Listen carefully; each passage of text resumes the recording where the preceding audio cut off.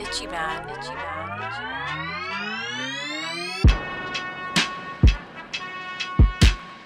itchy What up, everybody? We are back with another episode. I am thrilled. I don't use that word too often, but I'm thrilled for our next guest. Adam, let's just dive into who's here. Man, our guest has dedicated his life to the betterment of his community and our nation, and particularly for individuals in our society that are oppressed.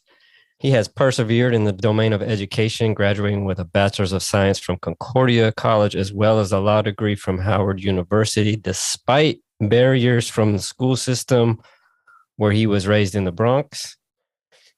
Adding to our long list of distinguished guests, gentlemen, please help me welcome the president of Black Lives Matter Greater NY, Sheesh. Hawk Newsom. Hawk. Hey, Hawk. The Hawk has landed with us. Right on. What's good, brother? Man, you know, I think that's a really good segue real quick. Is Hawk your birth name? No, actually, I adopted it after I got baptized. Tell us about that story. Why Hawk? Okay, my name, I was born Walter L. Newsom Jr., right? Had a good name. I could get any job until I showed up and they saw I was black, right? It's interesting. Throughout my adult life, I always saw hawks, right? Started when I was about maybe 26, 27. I was doing a birthday party for my sister. She was turning 21 at Lotus in NYC. And I'm trying to get her clothes right. I'm trying to get the table established. I'm trying to get the people there. And I'm walking my Rottweiler in the Bronx. And I see a hawk circling over my head on 161st. And it's so big, I thought it would pick up my Rottweiler because I had a little runt Rottweiler named Shaka Zulu. And the bird flew low and then it landed on the statue. And I looked at this bird for like 15, 20 minutes. You know what I mean? And it looked at me. It was a weird experience, bro. It was a weird experience. But then it started happening more. Too many to tell y'all, but like I'll be driving home from work and a hawk will fly like 8 feet above my windshield for like a half mile, a mile. Then when, you know, my son is nonverbal autistic. When he was 10, he had a pacemaker put in at birth. They had to change the battery. I took him, he went under for surgery. I took his mom's across the street to get some food. I look up, it's a hawk flying around the surgery. Surgery's supposed to take 4 hours. They call us in an hour and a half. Please come over right now. We get over there and they're like, we took the pacemaker out of your son's chest to change the battery. And it, you know, actually it was hard to get to because his muscles are so strong around it. And it appears as though his heart is strong enough without the pacemaker to survive. So by the grace of God, I ain't never heard of nobody get a pacemaker taken out, right? The hawk was right there. My dad, when my dad died, it was like these two hawks. I just kept seeing them almost every day, right? When he died, for like a month. When he died, I ain't seen him for a while. So I started researching it, and indigenous people believed that it was either a warning or a sign that you're on the right path, right? I kept digging a little deeper. In ancient Kemet, the Egyptians believed that hawks were protectors from evil above and messengers from the other side. And it's just throughout times in my life, the hawks have appeared. So it was like when, you know, I went down into the water, I'm going to be perfectly honest with y'all, I was a hellraiser. I was a violent drunk, right? And I gave my life to God, and I went to AA, and I got therapy, and I got sober. All this happened at the same time. So when I got baptized, I was like, new man, new name, like Saul and Paul. Remember? Yeah. Persecutor of the Jews. And so I took on a new name. Let me tell y'all something. When I got the place I operate at is not for somebody who don't believe in God or have faith. Like you just won't get me. You'll think I'm crazy. The day I got baptized, it was these huge thunderstorms around New York City. I'm not lying to you, right?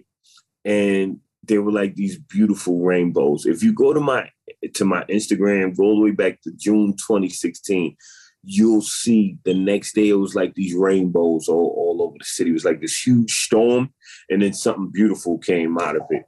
After you went under the next day. Okay. No, this was the day of baptism. The day of. Okay. It was crazy. Yeah, it was crazy. Wow. Sheesh. Yeah. All right. So the hawk has landed with us indeed. So look, we off the beaten path, right? As professionals, we're in sports medicine. So just a little quick bit about Adam and I and Kristen. Adam is a physician assistant, worked at high level orthopedic offices in his career, working with professional sports, et cetera. He's also a certified athletic trainer. Okay. I'm a certified athletic trainer, strength and conditioning coach, working at a high level, working at the Olympic level. Dr. Ross is a high level athletic trainer as well, working at a quote unquote lower level of sport. You know, he's at the high school level, but doing like high level work. In an underserved high school. In an underserved high school, black and mostly brown, right, Chris? Yep. And this is Dr. Ross. Dr. Ross, by the way, he's got his doctorate degree, young hog. Right on. And so we as athletic trainers are off the path in terms of like even how we're having this podcast episode. And we're like, what the hell does the athletic training profession have to do with the founder of Black Lives Matter in a particular region? Mm-hmm. You know? What's the connection?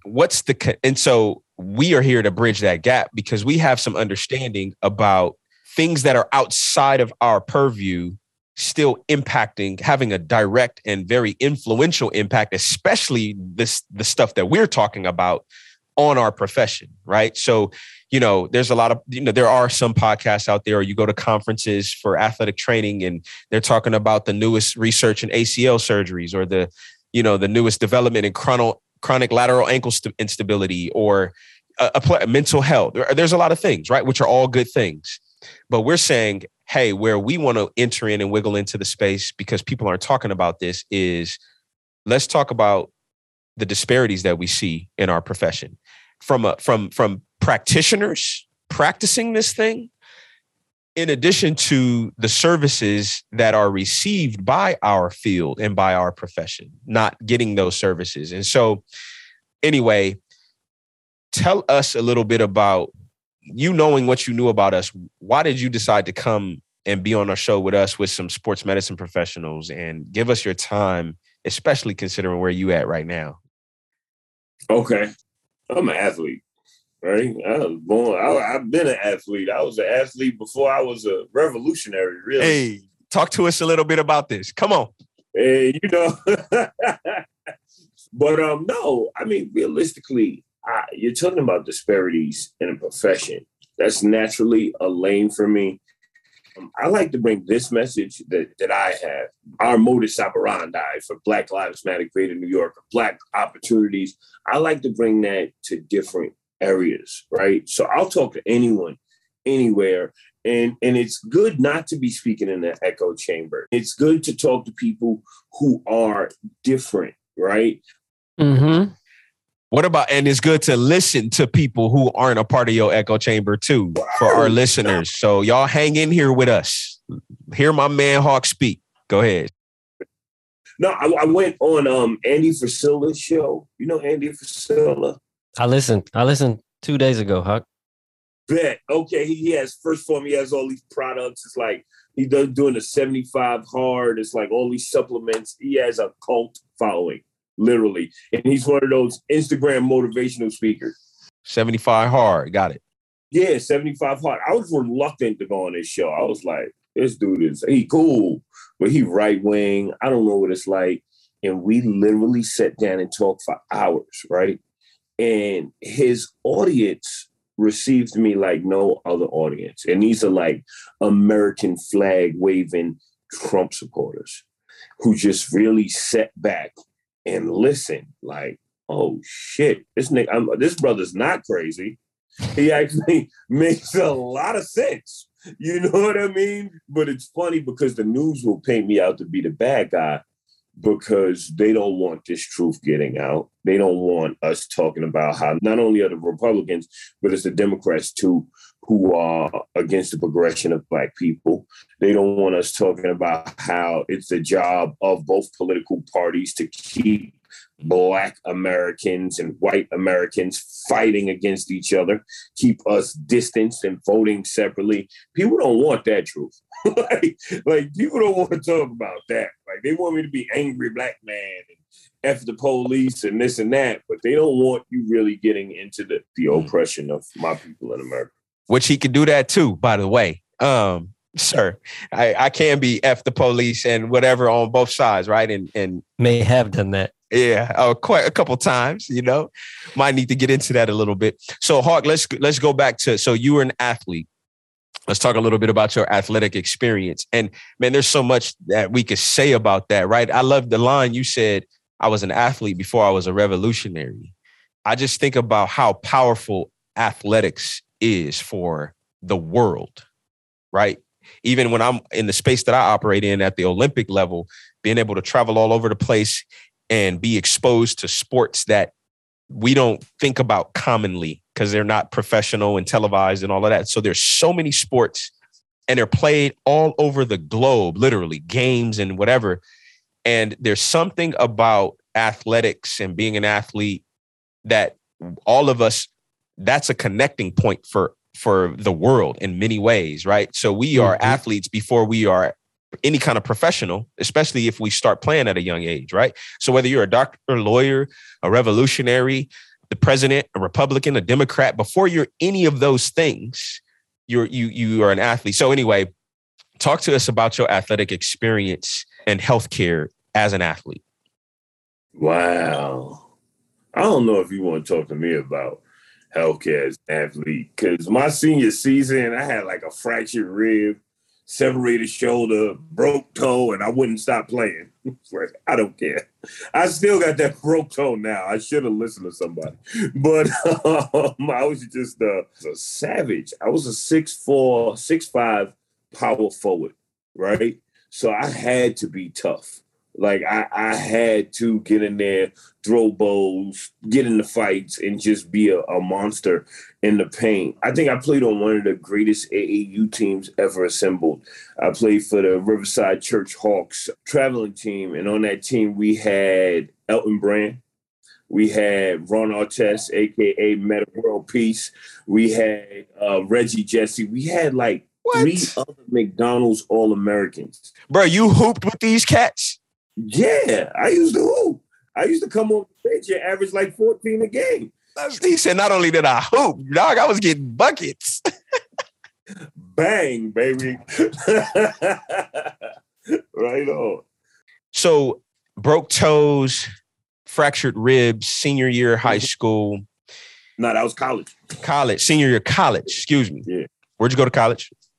I went to Midland Junior College out in Texas, and then I finished up at Concordia, a small D2, just outside the city. Did you have an athletic trainer at either of those places?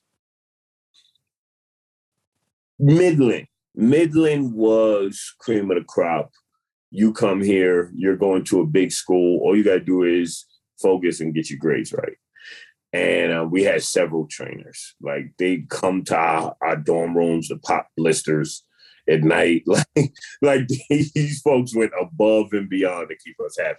But at Concordia, it was like I had offers. Like I had a lot of schools watching me, but I was a knucklehead, bro. I wanted to be a gangster. You know what I mean? Like instead of being a ball player and being focused, I wanted to be a gangster. So I took my gangster ass to a Division II school. Yeah. Okay. Right? And that's the reality of a lot of kids and a lot of athletes that people in our profession are working with. A small percentage of folks are working in those areas and who need people like us working with them. Right? Yeah. And so I'm glad you brought that point up because like that's a reality that we have to be at minimum mindful of as professionals in this industry if we want to really care for people well, and particularly Black and brown people. And I would probably imagine some white kids too, right? You know, wanting to be a gangster, right, or whatever else. And so I'm glad you mentioned that, man, because I mean, looking at where you're at now and the pedigree that you come from, it might make some people uncomfortable how you're using your skills and tool sets, your skill sets and tools, but you right there with the best of them. By the grace of God. By the grace of God. At Last is proud to announce that we have teamed up with Raincross High Performance and Thorn to support athletes from underserved communities. If you purchase supplements through the Raincross High Performance Dispensary via Thorn, you can receive a 35% discount on products purchased. Not only does Raincross offer the highest discount possible to their performers, but 100% of the profits from their dispensary will go to initiatives supporting athletes from underserved communities via At Last. If you are looking for high-quality products from omega-3s to vitamin D, go to www.thorn.com/u/Raincross-HP to receive 35% and support our cause. I have some thoughts, and we've touched upon these points before, but everything that you two just discussed is a prime reason why having people from diverse backgrounds as sports medicine providers is really important. There's an understanding piece. There's an experience piece. Yeah. There is a having grace with other people piece because they're coming from different areas of life that have had different experiences. And if you just don't even think about these things, then a medical provider may think, well, here's this individual that came to Midland College and he might be having some struggles, or he may not fit in appropriately because he's here for sports, but he grew up in a much different environment than he's currently in. You just have better patient care if you just understand some of those variables. And if we're not talking about that, then some people are just not even going to think about this. They may just be like, this person's acting out, but that person's maybe acting out because there's a lot of variables that's coming into his life into play in the change in scenery, the change in scenario, the change in environment. That's a really good point. No, I'm sorry. I've had teammates that failed out because they couldn't deal with the culture shock, because they couldn't make the transition from home to college. Like, I could name so many athletes from the Bronx who went somewhere and either got into trouble or knocked somebody out or caught a case. Like, where we come from, bro, like, the cultural norms are so skewed that there has to be a serious transition and education of people leaving our community. Right? Because the Bronx is that type of place where we react in violence. I had, I'll never forget, Big Dave Murray went to Providence, and Murray was about 6'10". He was from my block, and Murray laid somebody out, put the dude in a coma, I believe. He knocked him out, but it was a bar. At school? Yeah, at school. It was like a bar fight or something like that. But he went to work for homeboy. Like that's our response. Like, a lot of people might argue and that'd be it. No, we argue and we cross a certain point, we will hurt you, right?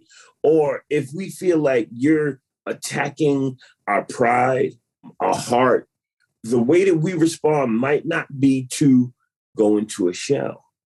You might get cursed out. We might throw some things around, slam some things around, and walk out of that space. And what you said, Adam, was great, because a lot of people might say, hey, look at that kid. That kid's a jerk. He's an a-hole. He's a menace. But you understand that is a conditioned and acceptable response where that kid's from. Then you're doing that kid a disservice. That was solid. Defense mechanism. Yeah. We literally just had this conversation before you came on. And healthcare providers need to treat patients from a biopsychosocial model. And if you're not including the social history and history of trauma in one's life, you're not going to have the same patient outcomes. 100. You hear this cat, Hawk? Do you hear him? Yeah. Yeah, Do you hear my boy Adam, bro? Yeah. I see it. I dig it. Because in our profession, man, what dominates the space is the ACL, or to use lateral ankle sprain. To use the technical term, it's the bio. Maybe not even so much psycho. That starts coming a little later, but it's heavily bio, little less psycho, and even far less social. So far less. So anyway, so what we're trying to do in our world of sports medicine and then the greater medical field or allied health profession or whatever as a whole is to start to elevate the social and the psycho too, but especially the social model part of this model so that it can truly be a biopsychosocial model, and we could even add in the spiritual piece too, right? For some of us, right? Like Hawks, I appreciate you even talking through that too. So I'm going to add a layer, and Hawk has talked about this. So any of our listeners who have, watched his TED Talk or listened to some of his the podcast that he has been on, food oppression. Hold on. By the way, those talks are the talks where he's not as charged up. So he also got those videos where you hear him charged up. So listen to those too. Those are good for you, right? But also make sure you come and pay some mind to what Adam is about to talk about. Yeah, I was about to segue us into some discussion on food oppression and availability, because so many student athletes that come from underserved communities and ones that we are treating in underserved communities like Dr. Russ do not have appropriate nutrition just to lead a healthy lifestyle, let alone compete in athletics. Hungry. Literally. Yeah. But still we rise. I know Hawk has been part of efforts to try to address food insecurity. I'm going to quickly just label and define food insecurity so we can dig into it. But some resources define food insecurity as inadequate physical access, limited economic access, lack of space to prepare your food, lack of knowledge of the food preparation, no time for food preparation, and lack of knowledge to what to eat to lead to health. So food insecurity, what I'm trying to say by defining this or listing factors, is not just availability. There's a lot of factors to why people can't have nutritious food. I like that.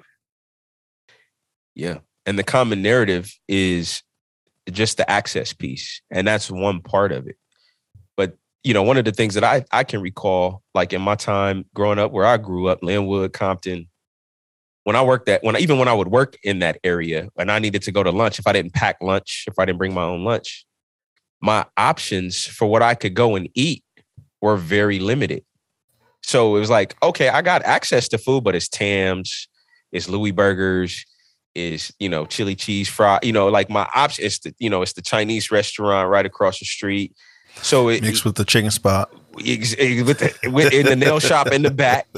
Facts. And so I'm glad you brought that up, Adam, because it's one thing to say, yeah, okay, there's access, but then it's another thing to say, what are we actually what are the kids actually eating, right? And that has a direct impact on their health and wellness, let alone just for well-being, right? Let alone performance in school, let alone performance on the field or playing surface, right? Yeah, so I think this is important conversation for sports medicine providers, because even if you can make small little changes within the snapshot of time that you have them within the school day, be it a bit of education or changing access or changing some of the knowledge of what to eat for health, or what many people have heard me discuss and try to describe is changing our fluid rehydration practices to limit sugar, because sugar is a huge hormone disruptor and disruptor of mitochondrial health. Yeah. Yep. So let me share some other data. A reason that this topic came to mind recently for me is kind of the topic of food deserts. There was a big economics paper that evaluated new science on food deserts. And it turns out that our previous kind of knowledge of food deserts is not what it seems. And let me try to explain, but we'll also include this journal article in our show notes. But what these researchers found in this big data set that they analyzed was that if you expose low income households to the same products and prices that are available to high income households, it only reduces nutritional inequality by about 10%. So it's not a big impact. And that suggests that the other 90% is driven by differences in demand, telling us there's some conclusion that if you increase supply of healthy groceries, like insert a healthy grocery store in a food desert, it's not going to have as big of an impact on nutritional inequality as we previously thought, in the absence of addressing the other factors that I just talked about that lead to food insecurity. How to prepare the food, how to cook it, how to flavor it, right? During my doctoral studies, I did a entire project on creating a program within a food desert. And so a lot of, like you were saying, Adam, a lot of the research shows that it's not just providing access to the food, but it's educating on how to self-preserve the food, getting the individuals to take part in planting, cultivating, pulling the Gardening. food. Yeah, yep. Gardening. That they found that helps more to decrease the food insecurities. So, and we're seeing it a lot more in inner cities, at elementary schools and things like that. They're having community gardens and where they teach the students how to plant the fresh fruits and vegetables and harvest them. And what they're seeing is when the students actually take ownership and being educated on the nutrition, that they actually are more likely to consume the products because they kind of take ownership to it. It's funny, probably 2016, there's this music video that came out from, it's from New York. I'm not sure where, but what's the name of Appetite for Change? I think was the name of the program, but it's about grow food. It's little kids in New York talking about the only options they have is McDonald's and Popeyes on the corner, and just talking about grow food. And it was a community kitchen, and so that was super dope. I used to play it all the time to my students, and me and my daughters would be singing and stuff like that. But yeah, it's super important, to your point, Adam, that it's not only just providing the fresh fruits and vegetables, and it's teaching how to cook them. And so I think I've talked about this before. Doing my research, what I found out was part of President Obama's Healthy People 2020 initiative was providing funds to create or to help decrease food deserts. And so that's when we start seeing here in California. I can only go off of California and in our specific area in LA and Riverside County and Orange County, we start seeing these Gonzalez markets or Northgate, right? A lot of these Northgates popping up. And so a lot of those came directly from the funding of Healthy People's 2020 and the Obamacare, that whole package. And a lot of people don't know that it's billions of dollars. And so in the research that I was reading, it was showing the amount of fruits and vegetables that's at a Northgate compared to a Ralph's. It was an extra 30 options, right, of fresh fruits and vegetables. Yeah, at Northgate. And then I don't know if you've ever seen, if you go to Northgate, and I encourage everybody to make their way over to a Northgate, they have cooking classes every week. Yeah, they have cooking classes for the community to come out, and it's free. Yep. Yeah, it's free for the community. Yep. So there is things being done in the communities, but I don't think it's being highlighted enough, and people just aren't educated on those things. And yeah, it's aimed towards helping the community decrease those food insecurities. So I have an assumption that many healthcare providers that listen to this podcast would say, this is not in my job description to even worry about food insecurity, worry about nutrition. I don't have time to do any of this. What would you say to that? it isn't, if it's affecting your patient population, then it isn't your job description, because your job is to worry about the health and well-being of your patient population, which if you are working at a high school in the inner city, you are a community healthcare provider. And this is how athletic trainers can operate more as a community healthcare provider and help their entire community, and not just like we talked about, just the body part, or just talking about the anatomical ailments to the community, right? You're there to be able to help the community as a whole decrease their healthcare disparities, and food insecurities is definitely one big part of it. It is your job. I think so. I mean, it was a little bit of a loaded question from Adam. I have one more point. C. Bates, you have thoughts on that? No, nothing further, Your Honor.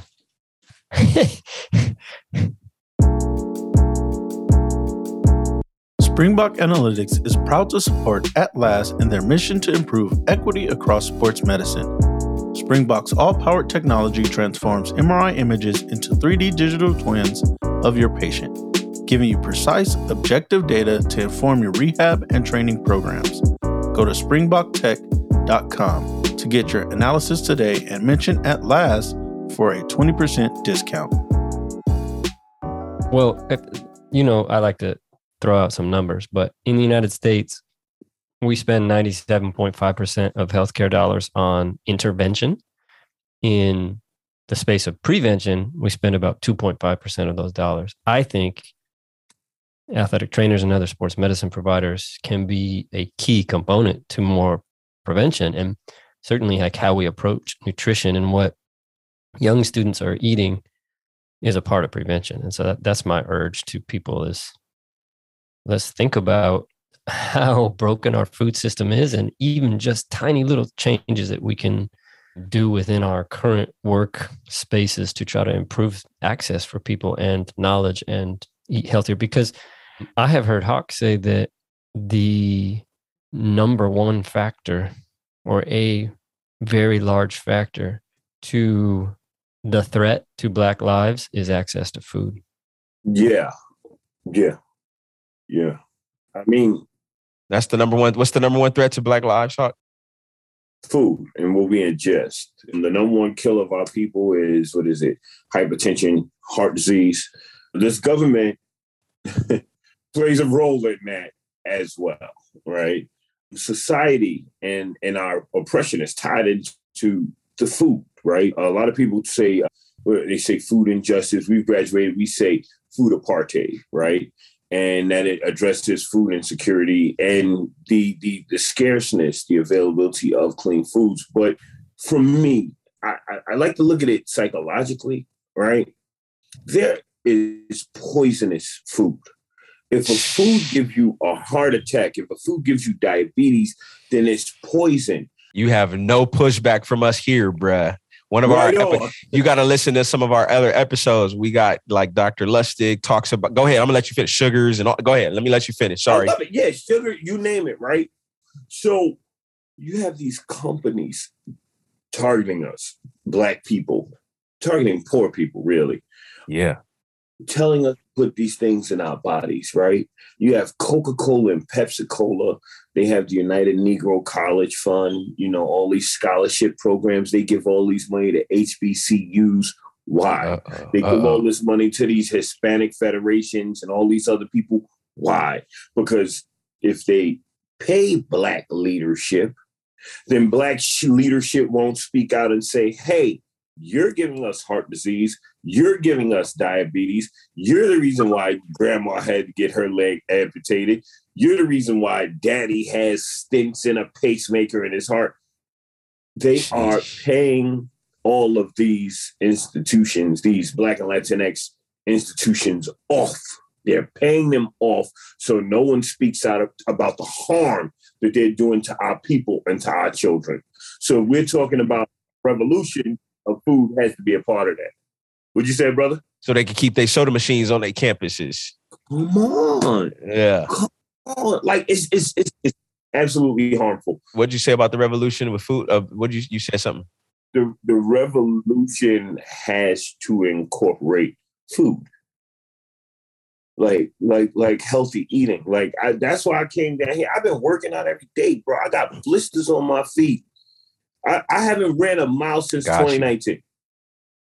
Right? I did a mile the other night. I've been walking 2 miles a day. Yesterday I walked and ran 3 miles, right? Finished in like 56 minutes. I ran a mile. I'm 330 plus right now. And I did a mile close to my college time. Either my body is strong or I was a lazy piece of shit in college. Yeah. Man. You know? All right. So Hawk, I'm gonna try to bring us back to a question I asked earlier and see if we can kind of, because we enjoy this conversation, but I want to make it easy for our listeners to kind of hear some of the clear takeaways. The question is, so we know that you're truly about action on the street level, right? Grassroots, and it keeps you very right busy in your work of advocacy and things like that. When I think about athletic trainers, we have a role and a position of advocacy. Advocacy is like embedded in our profession, right?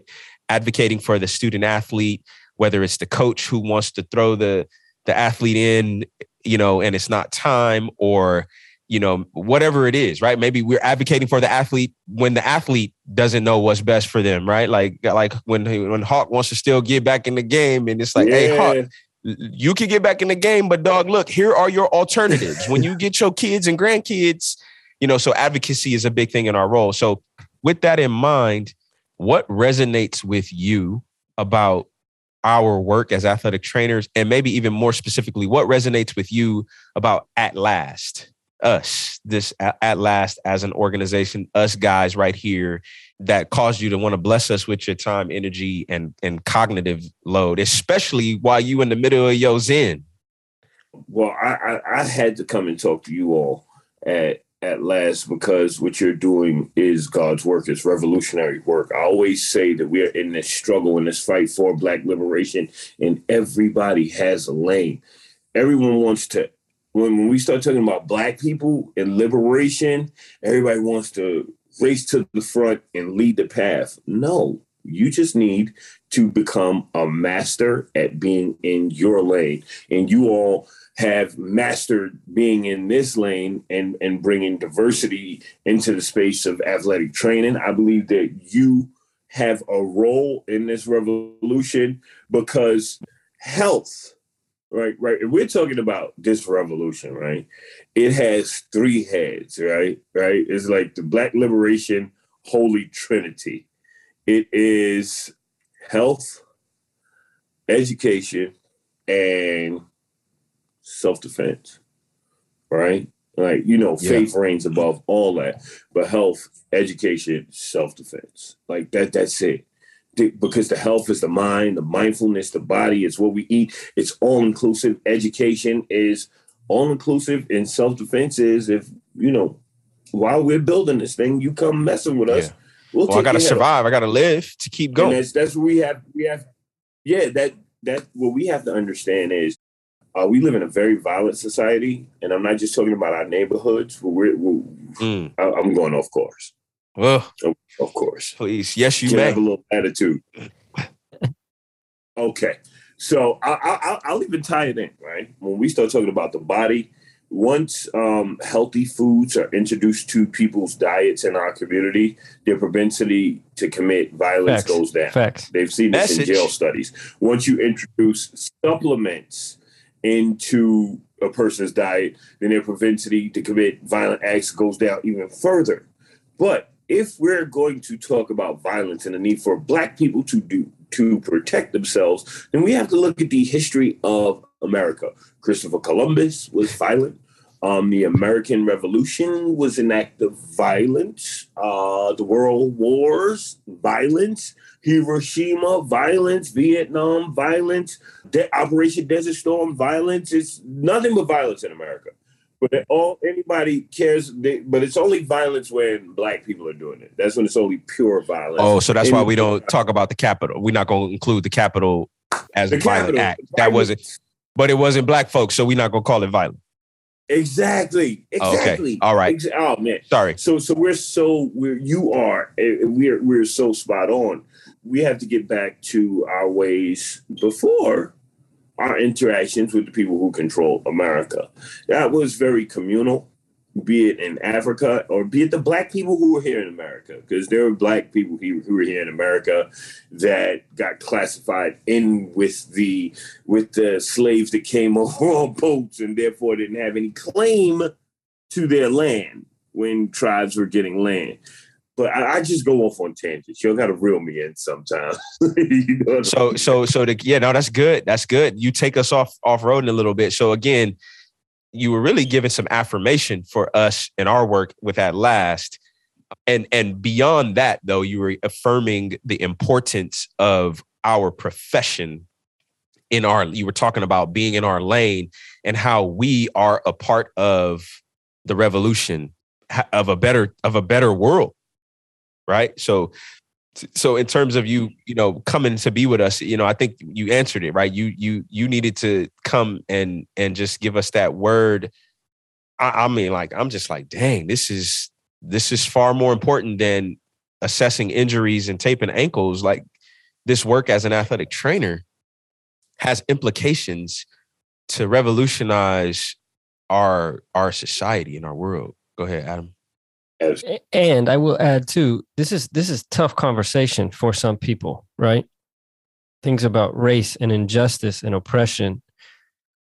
But the reality is sports medicine is white, right? There's 55,000 athletic trainers in the United States and 3%, maybe as high as 4%, are Black. But the athletes that we care for are 90% Black at some institutions, at most college and university programs. Say that, bro. And so we need to set some example to just talk about it.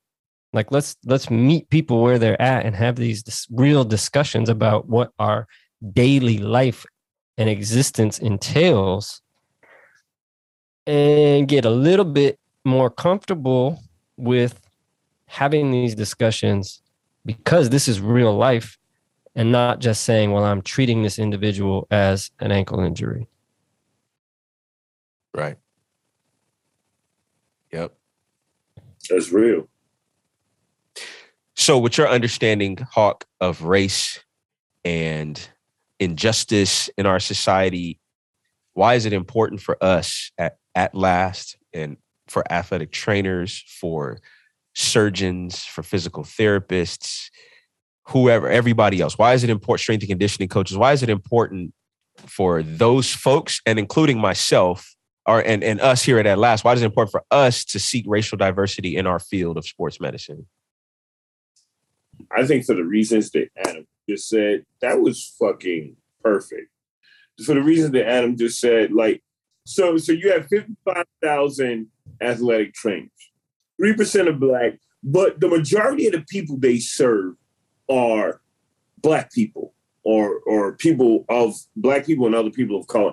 I am diametrically opposed to those numbers in any set of circumstances. This is why the work of At Last is so important, because as a people, we can no longer be the majority of anything and have the people who make money and benefit off of that thing not look like us.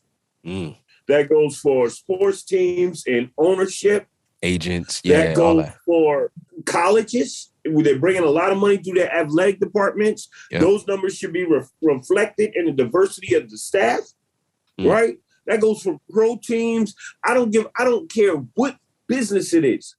I don't care what business. If you look at the what was it? Good Hair with Chris Rock. Oh, yeah. And he talked about how much money Black women and Black people spend on their hair, and it's controlled by Asians. People and other people who do not look like us. Yeah. Like, that's insane to me.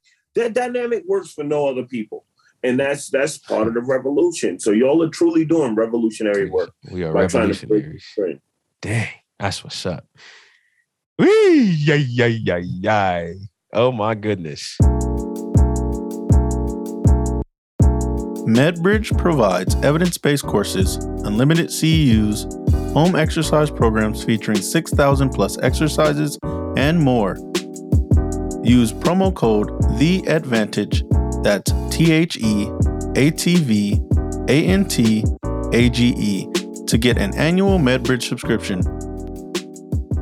And if we don't do this work, Hawk, what happens? What are the cons for us at Last if we don't strive to improve health equity for athletes from underserved communities? Consequences. I mean, a pro is you might go a lot further in your career. Wow. Right? Because nobody likes people like us. They love us when we win. But while we're doing the work, people fight against us. Like it's weird.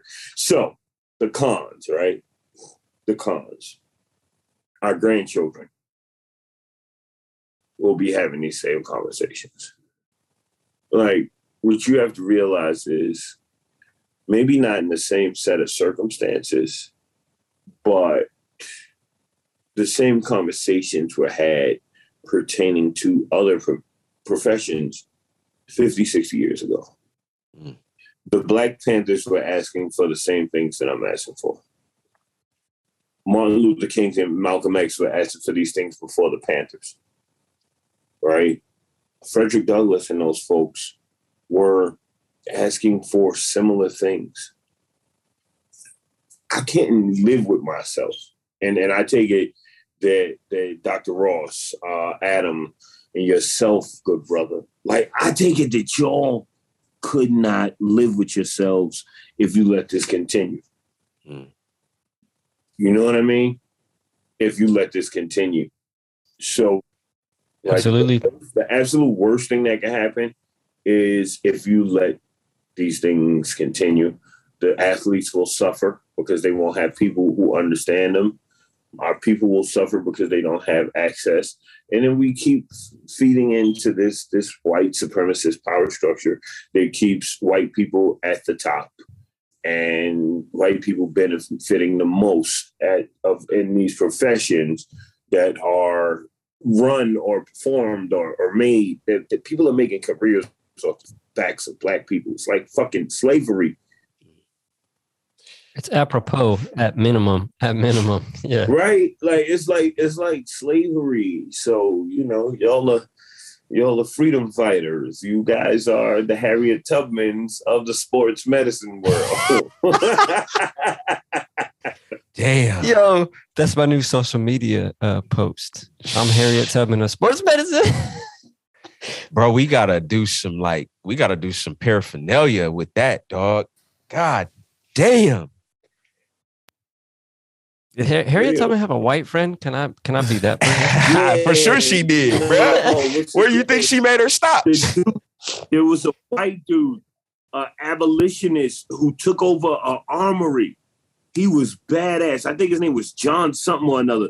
But it was him and his sons. These were like bad motherfuckers who were like, oh, America understands war. We're going to shoot slave owners. like it was some badass white dudes back in the days that nobody talks about. Like, yeah. Yeah. You be one of those, Adam. He is, bruh. He is. So some history. I mean, like, Adam and I went to school together at Cal State Fullerton, predominantly white school, Orange County, Southern California. Me and Kristen grew up together in Linwood in the inner city, and he ended up in this profession too. So it was natural for us to just tap him in for this type of cause.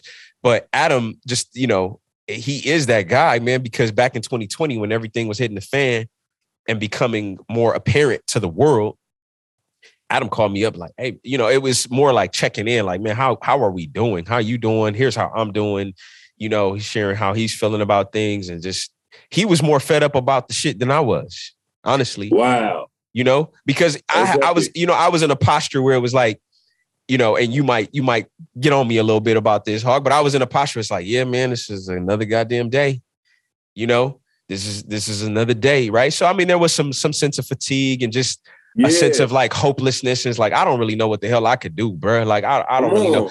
But then when Adam is just like, man, I got some ideas of what we can do, and I'm like, all right, well, what you thinking? Let's hear it. And so we just start talking amongst ourselves.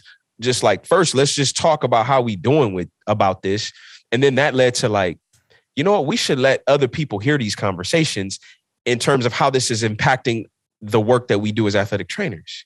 So then it was like, oh, okay, well, let's do a podcast. And then the podcast came. And then it was like, well, let's start. We realized we wanted to, and then Kristen's involved with us too. And a lot of initiatives. And from his perspective, he like, we need to do seminars and we need to do all these things. So it was like, we need a vehicle to be able to carry this stuff. So we're going to start this nonprofit. So here comes At Last, the nonprofit that we're still trying to get up and going. So anyway, just a little more context for you to understand who we are and how Adam actually is that guy, you know, and we're grateful, we're grateful for him and the work that he does and the passion that he has. So. Well, that leads me to an important question for Hawk, because you mentioned fatigue, Chris, and we're like 4 years into this nonprofit space. And I have felt significant fatigue just getting people to donate time, to even think about some concepts. It is hard to mobilize people. And Hawk, you do that, right? Right on. You are a mobilizer. And how do you overcome the fatigue of just people not caring about social justice? Oh, man. Like, let's be real. What are you doing right now? Okay. Amen to that. You talk about mobilizing. There's the mobilizing when you see 2,000 or 20,000. And then there's the mobilizing when somebody dies and you see 12 people. That's when it hurts. That's when it's frustrating. That's when the blood is dried up. George Floyd ain't trending no more. All the new leaders who emerged during George Floyd have went back home. And now it's like, who's really holding these people down? Who's holding down the people? And it's us, right? God, first and foremost. Amen. I got my kids. I got my little girl who's a trip. I feel sorry for the world because she is me to a T, but way more aggressive and assertive. I got my mom's, my little sister, my team helps me a lot. Because, like, my team isn't, like, followers. I'm a leader, right? I'm the leader. But my team isn't followers. Like, my team is a bunch of leaders who just line up behind me, but step to the forefront and lead when they need to, right? Like, that's how we move. So I got a good team. Yeah. That's a strong team. Strong image. That's the only way to have a team, bro. Like, our numbers aren't crazy. We never have more than 10 core members. Now, we can bring 10,000 in the street, but I'm paranoid. COINTELPRO, these pigs want to take me down. I don't trust people. So we keep a tight unit, but everybody carries their own weight. Everybody does something. This dude over here is a rapper, poet. She is an airline hostess, but she has a huge following in the vegan community. She's a vegan activist. Mario is out there in the streets with us, but Mario is the principal of our school. Wow. I've seen Mario get busy. Yeah. You understand? Like, wow. This is how we move. And we just like, my sister is everything. Like, my sister, forget about it. If she was a man, she'd be in jail already. Okay. Because she just real raw dog with it. But, once upon a time, before she went to business school, she took some fashion courses and she used to style Carmelo Anthony for like a hot second. She was like the assistant of his stylist. So she's running our fashion shoot right now. All right, because she knows how to do this shit. She brought in the makeup artist, the stylist, and everybody. And now this is like, our team is just great. So you talked about what makes it easier for me. Prayer. The ability to apply perspective to things, right? Because you can't change the situation, but you can change how you view the situation. You can't change how people behave, but you could change how you interpret their behavior. So I am why are they kind of person. You know what I mean? Why are they doing this?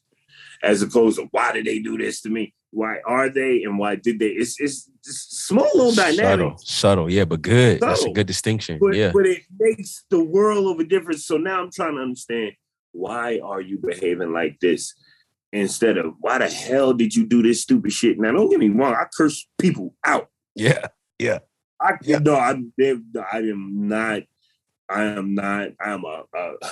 am, there's this world we live in where people have to hug people when they make mistakes and not get mad at them. I reject that world.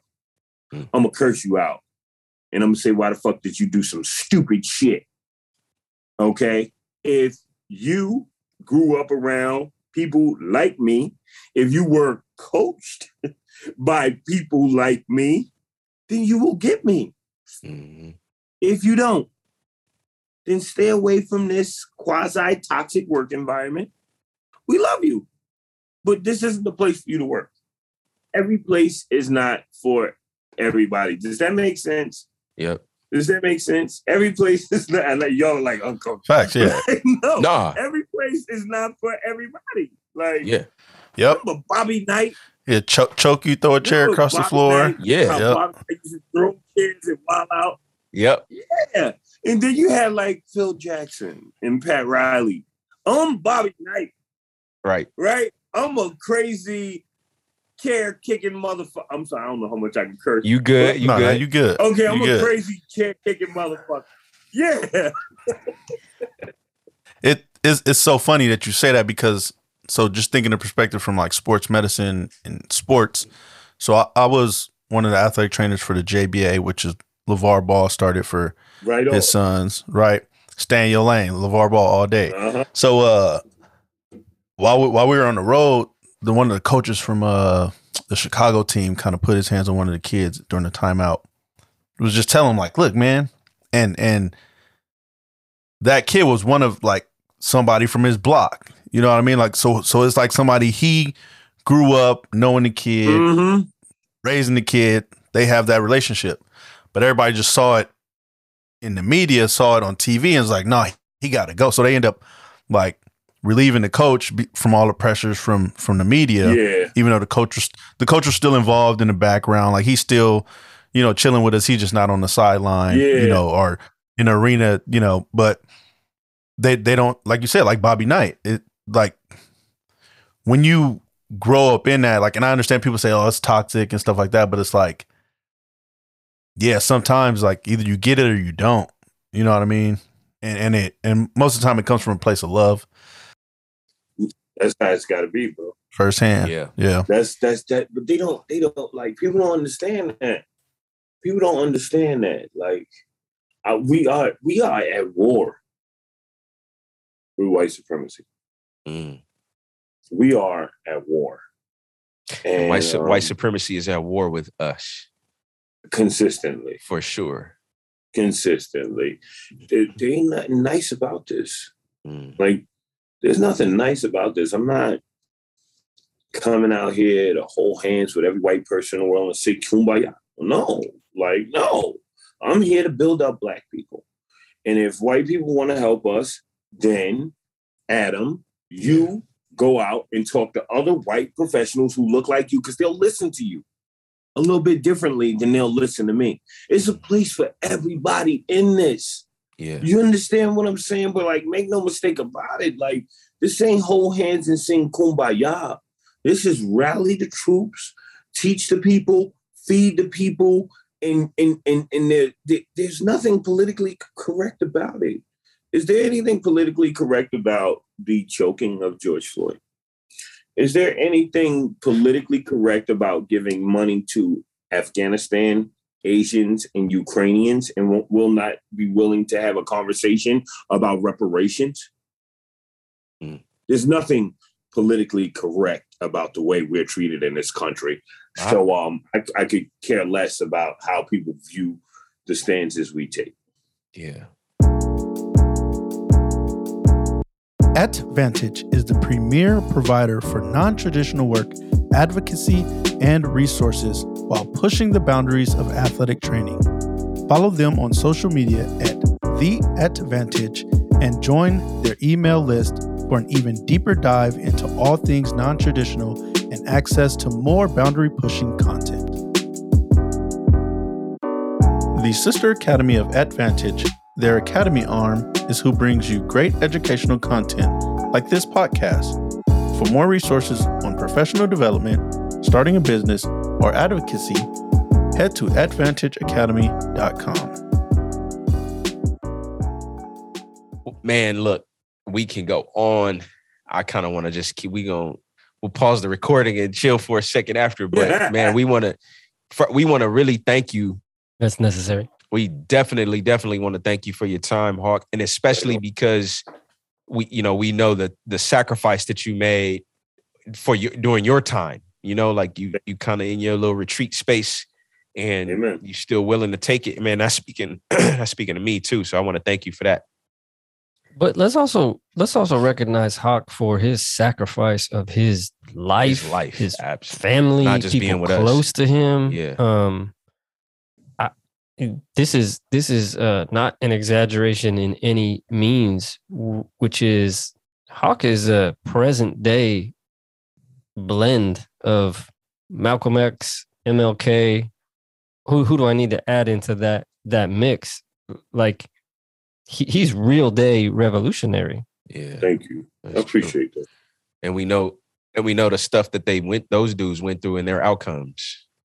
Yeah. Right? Imagine So, the cognitive load placed on Hawk daily, the stress in his life daily, yeah, the emotional stress, the pro-social stress. Yeah. I mean, it's like, bro, if he's not doing these things, who is? Amen.